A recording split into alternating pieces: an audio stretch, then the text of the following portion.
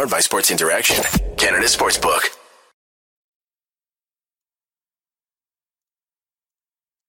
Hello, everybody. Welcome back to Game Over Ottawa. I'm your host, Maud, and I'm very glad to be talking about another offensive explosion by the Senators tonight. Now, granted, it was against the lowly Arizona Coyotes, but regardless, I am excited, and I think we should all be excited about the team this season. But before we get into that, we will thank our sponsor, Sports Interaction. Wanna bet? You can do it at Sports Interaction, Canada's sportsbook. Football continues, the World Series is around the corner, and they've dropped the puck on the hockey season. Bet pre-game, live, in play, or on one of our many prop bets. Made for Canadians, by Canadians, Sports Interaction makes it easy to deposit, play, and cash out. Join now and see all sports betting has to offer. Head to sportsinteraction.com/SDPN. That's sportsinteraction.com/SDPN. Ontario only, 19 plus. Please play responsibly. Now, how about that game?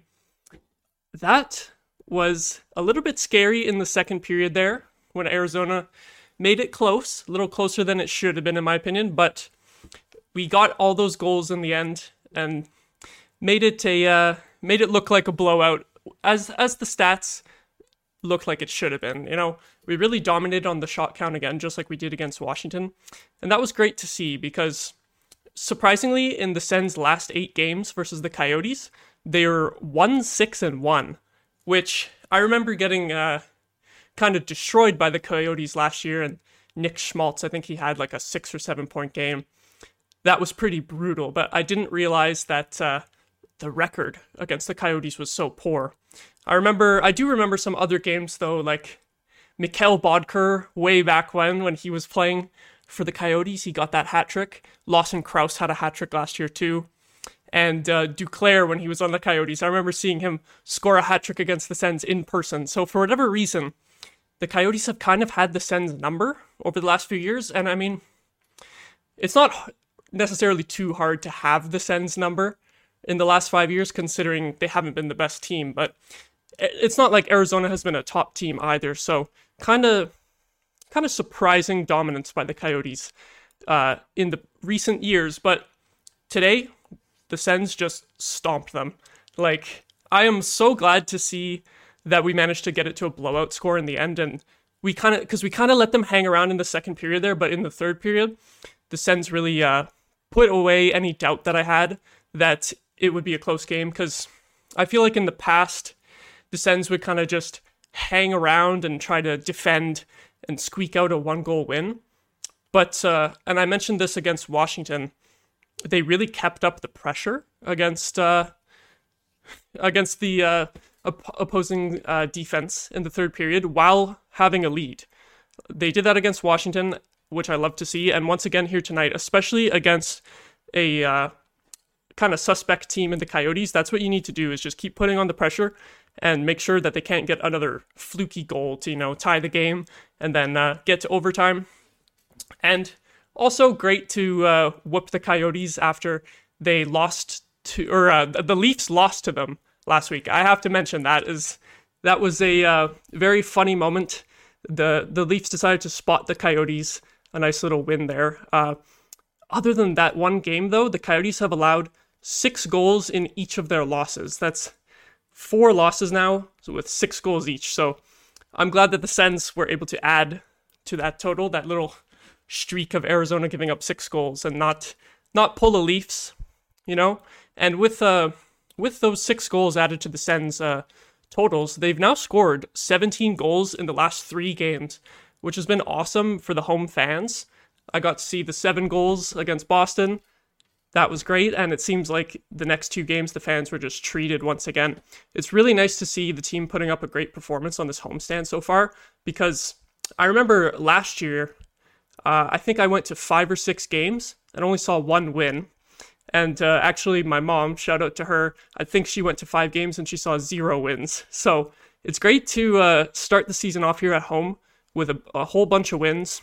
2 more games left in this homestand here. It'll be kind of tougher opponents in Dallas and Minnesota, I think, at least compared to Arizona, although I would say both those teams are about on par with Boston and Washington.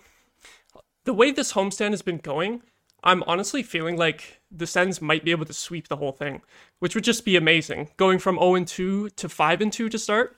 I'm not going to predict that it's going to happen or anything, but I don't know. I have a good feeling so far. Like, Dallas will definitely be a tougher opponent with Jake Ottinger in net.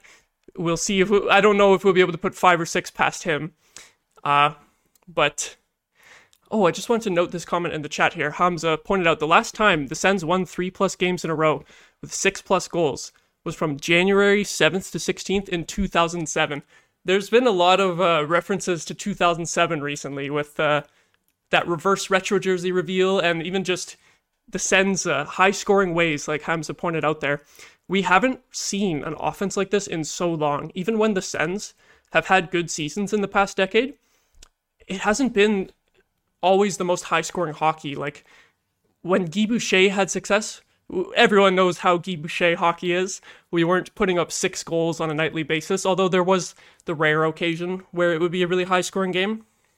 And, Paul McLean's coaching style wasn't exactly the best for defense, but I think the roster at that point was a bit weaker offensively. Like, you kind of had Erik Karlsson just carrying everyone out there and Jason Spezza, although then you had the one season where Spezza was injured the whole year until the playoffs.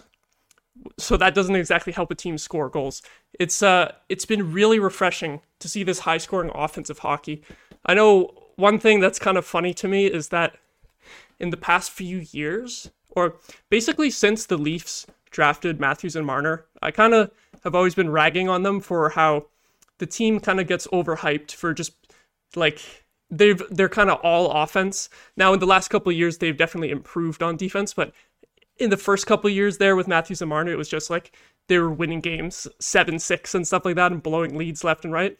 And now I kind of get the sense that the Sens might be that kind of a team where they're playing a lot of high-scoring games. But now, as a fan of a team that actually has the ability to score like that, I can't complain, even though I was making fun of the Leafs for it at first. When you're coming out of a rebuild, it's just really refreshing to watch them just super entertaining games, no matter if you win or lose in the end. Like, just the high-scoring fun, really, is just awesome to see. Like, even though Arizona hung around a little bit in this game, it wasn't too bad overall. It's just super refreshing so far. Now, I want to get into some individual player performances. Now, we obviously have to shout out Shane Pinto once again.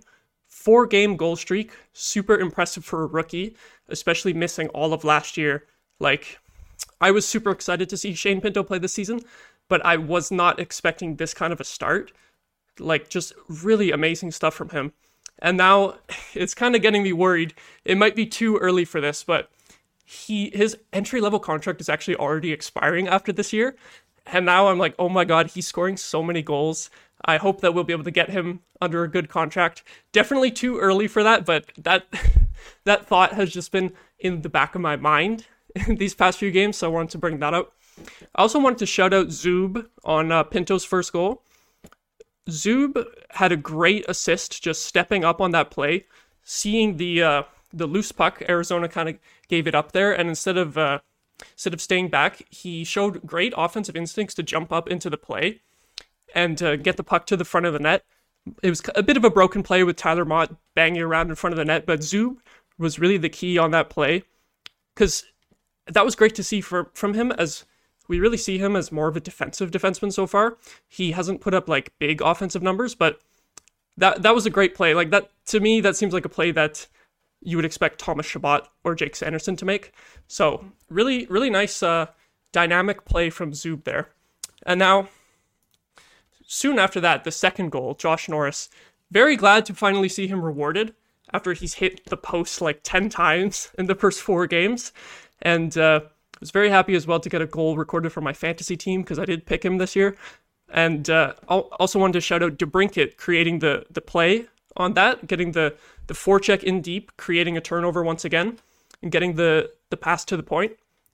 DeBrincat hasn't lit the world on fire yet, but he's quietly point per game. He's showing us that he has some playmaking ability, which is really nice to see.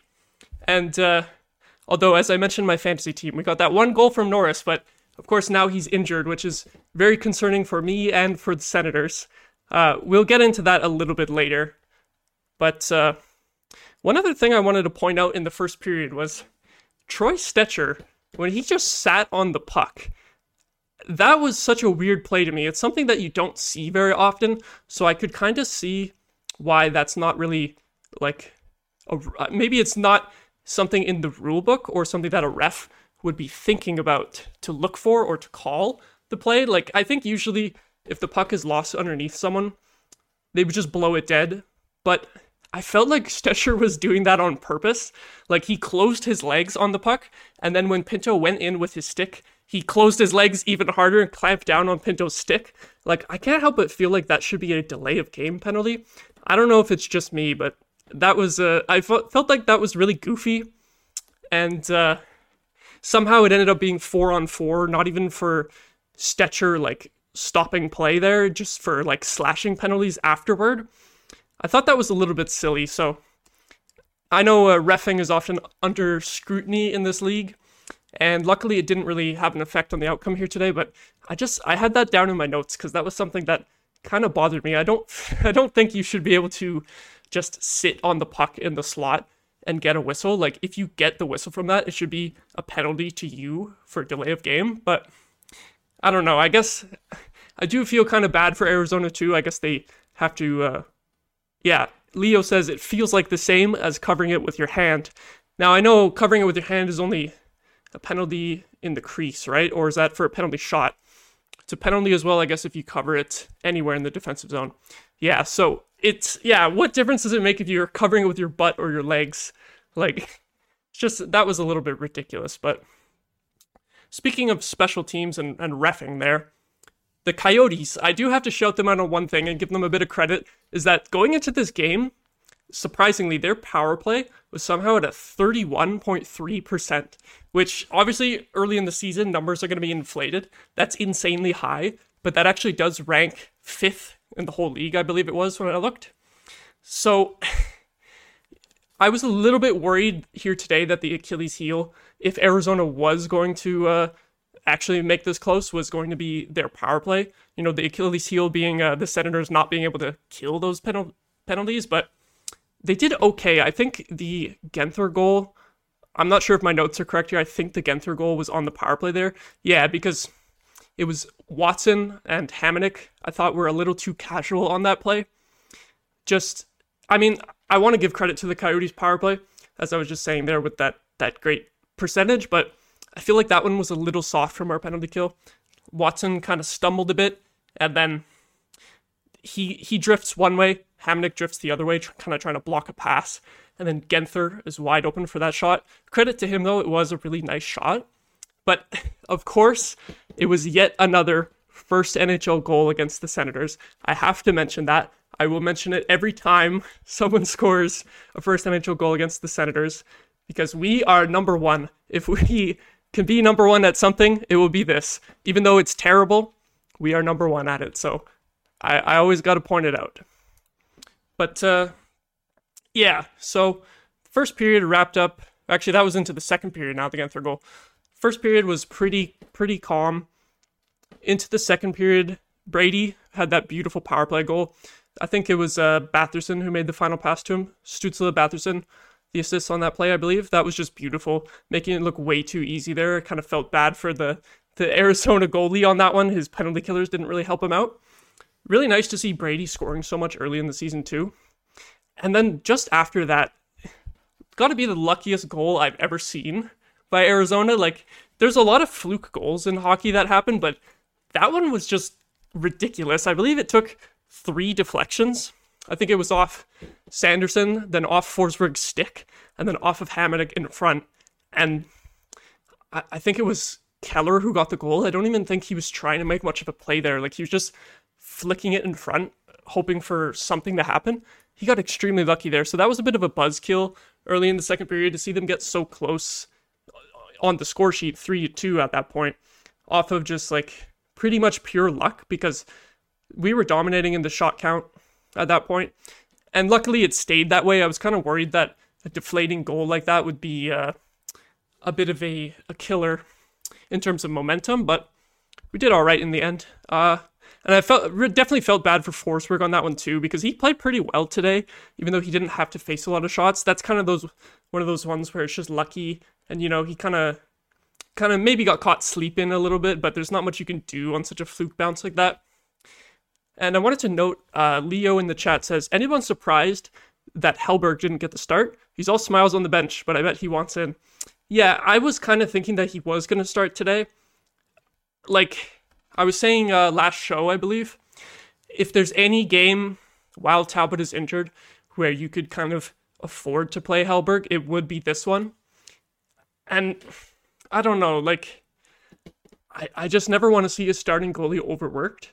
You always got to be careful with that, because we've seen this happen in the league before, where a goalie's just playing way too many games, and you see the stats start to dip. Obviously, early in the season, Forsberg should be fresh, but you don't want to overwork a goalie too quickly. Like by the time Talbot comes out, or by the time Talbot comes back, it might be between like 15 to 20 games at that point. And I don't think ideally you want Forsberg starting every single one of those games. I think that's a bit much. So personally, I kind of did want to see Hellberg tonight, but he is a bit of an unknown. And even though it's not a top opponent in Arizona, it really is a game that you had to win. So I kind of get DJ's thinking and going with Forsberg, just because you really want to get those points against the teams that you should beat. And putting in an unknown in Hellberg, it could have just, I don't know, it could be seen as a little risky, even though Arizona's not very good. Like, I don't want to sound like diminishing to Hellberg or anything, because I'm sure he's a good goalie, he's capable, and the way the Sens played, I think Hellberg would have been able to pick up the win here too tonight. But I do kind of get DJ's thinking and sticking with Forsberg. Yeah, Hamza, I'm very glad we don't have back-to-backs till December. That was really surprising to me when I learned that, because I feel like last year especially, the Sens had so many back-to-backs. It might have been because the league schedule was more condensed. I think they started and ended a little bit later last year, and now we're back on more of a regular schedule, but very fortunate that we don't have any back-to-backs for such a long time.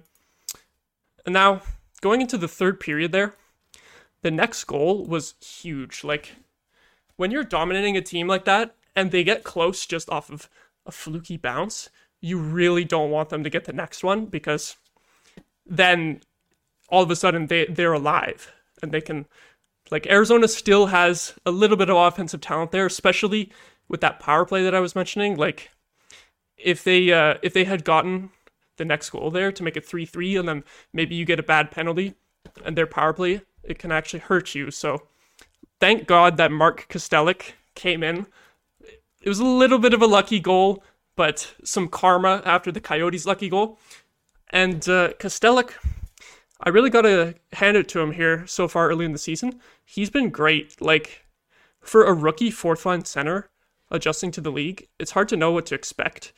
Like, often, I feel like I expect rookies to, kind of struggle defensively as they're kind of getting used to the speed of the league, but he's been very good so far. I guess it does help that he's huge. He's like, I don't know his height, he's like at least like 6'5", I think. Freaking huge guy. He had a great fight today, a great goal. A little bit of a lucky goal, as I said, but also wanted to point out before today, he was actually 75% on faceoffs heading into this game, and I'm not sure how many he won tonight, but the Sens did have the edge in faceoffs once again, so I would have to assume that he had a positive ratio again today. That's another thing that's really surprising from a rookie center. Awesome to see that from him too. And then we do have to talk about the Norris injury. Briefly mentioned it earlier. I kind of want to pivot to it now, because talking about Kostelic and talking about Pinto earlier, that's two guys who are going to have to move up in the lineup if Norris misses significant time. I haven't seen any updates yet. I haven't really been on Twitter since starting the stream, but if anyone sees an update, let me know there in the chat if we hear anything on Norris, because I'm really hoping he won't be out for too much longer. As good as Pinto and Kostelic have been, that's a lot to ask for these rookies to move up in the lineup so soon into their rookie seasons. Like, I'm sure Pinto will do great if he has to move into that second line with DeBrincat and Giroux. I have no issues with that line. But I feel like Kostelic, as good as he's been and as much praise I've given him here, I feel like going up from the fourth line to the third line is quite a jump, especially going from playing with Watson and Kelly, who kind of play the same style, bang and crash like Kostelic. Tyler Mott is kind of the same style too, but like, can Kostelic keep up with a guy like Matthew Joseph? I'm not sure. I don't know how well that will work like on even strength. Smith said, no updates for now. I expect one by tomorrow. Yeah, I hope we don't have to wait too long for an update there. I feel like with injuries like that, the longer you wait for an update, the worse it probably will be. Because like, if they find out that it's not so bad, they'll just say like, oh yeah, it's fine. He'll be okay. It was precautionary. So hopefully it's not too bad for Norris. Fingers crossed. Hamza pointing out that we do have Brassard waiting to hop into the lineup. I did want to mention that as well. Brassard, I think, was a great depth signing. And this is exactly why they signed him. As soon as one guy goes down, like I said, you have everyone else moving up into different situations. And it's good that we have a veteran player and not just a rookie that we can plug in there. Brassard with the experience.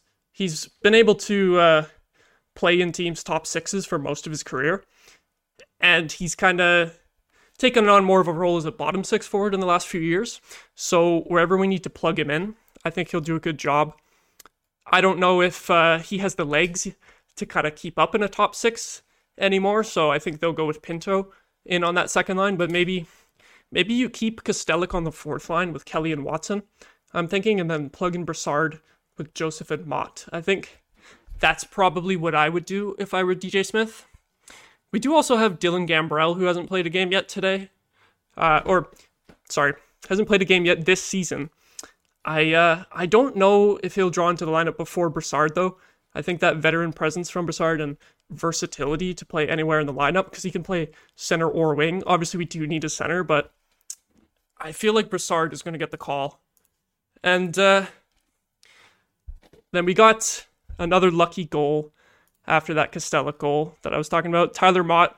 It was nice to see him rewarded. I think he had an empty net goal in the previous game. Nice to see him put one by the goalie, even though it was a bit of a spill job from the goalie. Tyler Mott, I've been really impressed by. He's just been absolutely fantastic on defense. Penalty killing, blocking shots, throwing hits. So, nice to see him pick one up there, crashing the net. And, after that as well, we had the Forsberg unreal save. He wowed all of us with that glove save he had against Washington. And you'd think he wouldn't be able to one-up that, but I think it was on an Arizona power play. He had another save kind of moving across to the same side of the net that I think might have been even more impressive. I feel like it was even like an even longer reach. And then it was really nice to see after that save as well, the crowd chant. I think they were chanting Anton Forsberg or Let's Go Forsberg or something like that. That was really nice to see the fans have another player-specific chant there. I always like those connections between the fans and the players, and Forsberg has really endeared himself to this fan base with his great play so far. And then Brady Tkachuk as well. We have to talk about him with that goal at the end of the game. Brady has now hit 200 career points, and he's got 4 goals, 4 assists in only 5 games this season, which I don't want to say is surprising because I've always been a huge Tkachuk fan, got his jersey back there, but the hot start is a little bit surprising. That line with Stützle, Batherson, Tkachuk has just been like easily the Senators' best line so far. And I remember seeing some stats the other day that in terms of expected goals for percentage, they're actually ranked 5th among all the lines in the league. Ahead of them was like Malkin's line, Stamkos' line, Gaudreau's line, and then on the Stars, Robertson, Hintz, Pavelski, which obviously last year we know was a fantastic line as well. So nice to see this new line combination that DJ went with has been amazing so far, and we're really seeing it pay off with Brady's stats. It's very nice as well that we already got him locked up to that $8 million deal. I know a lot of people were kind of calling that an overpayment when it happened, but if he keeps producing like this, that's in no way an overpayment. You could even say underpayment. I don't know if he'll keep up this pace all season, but I think, dare I say it, this might be a year where Brady Tkachuk could go point per game. I think I'll predict it right now. It might be a little bit ballsy, but I think Brady Tkachuk is going to go point per game this year. Like at least 80 points. I'm going to say that right now. It's great to have him locked up. And then, last thing I wanted to talk about today. Since we're playing Arizona, I feel like I have to talk about Jakob Chychrun.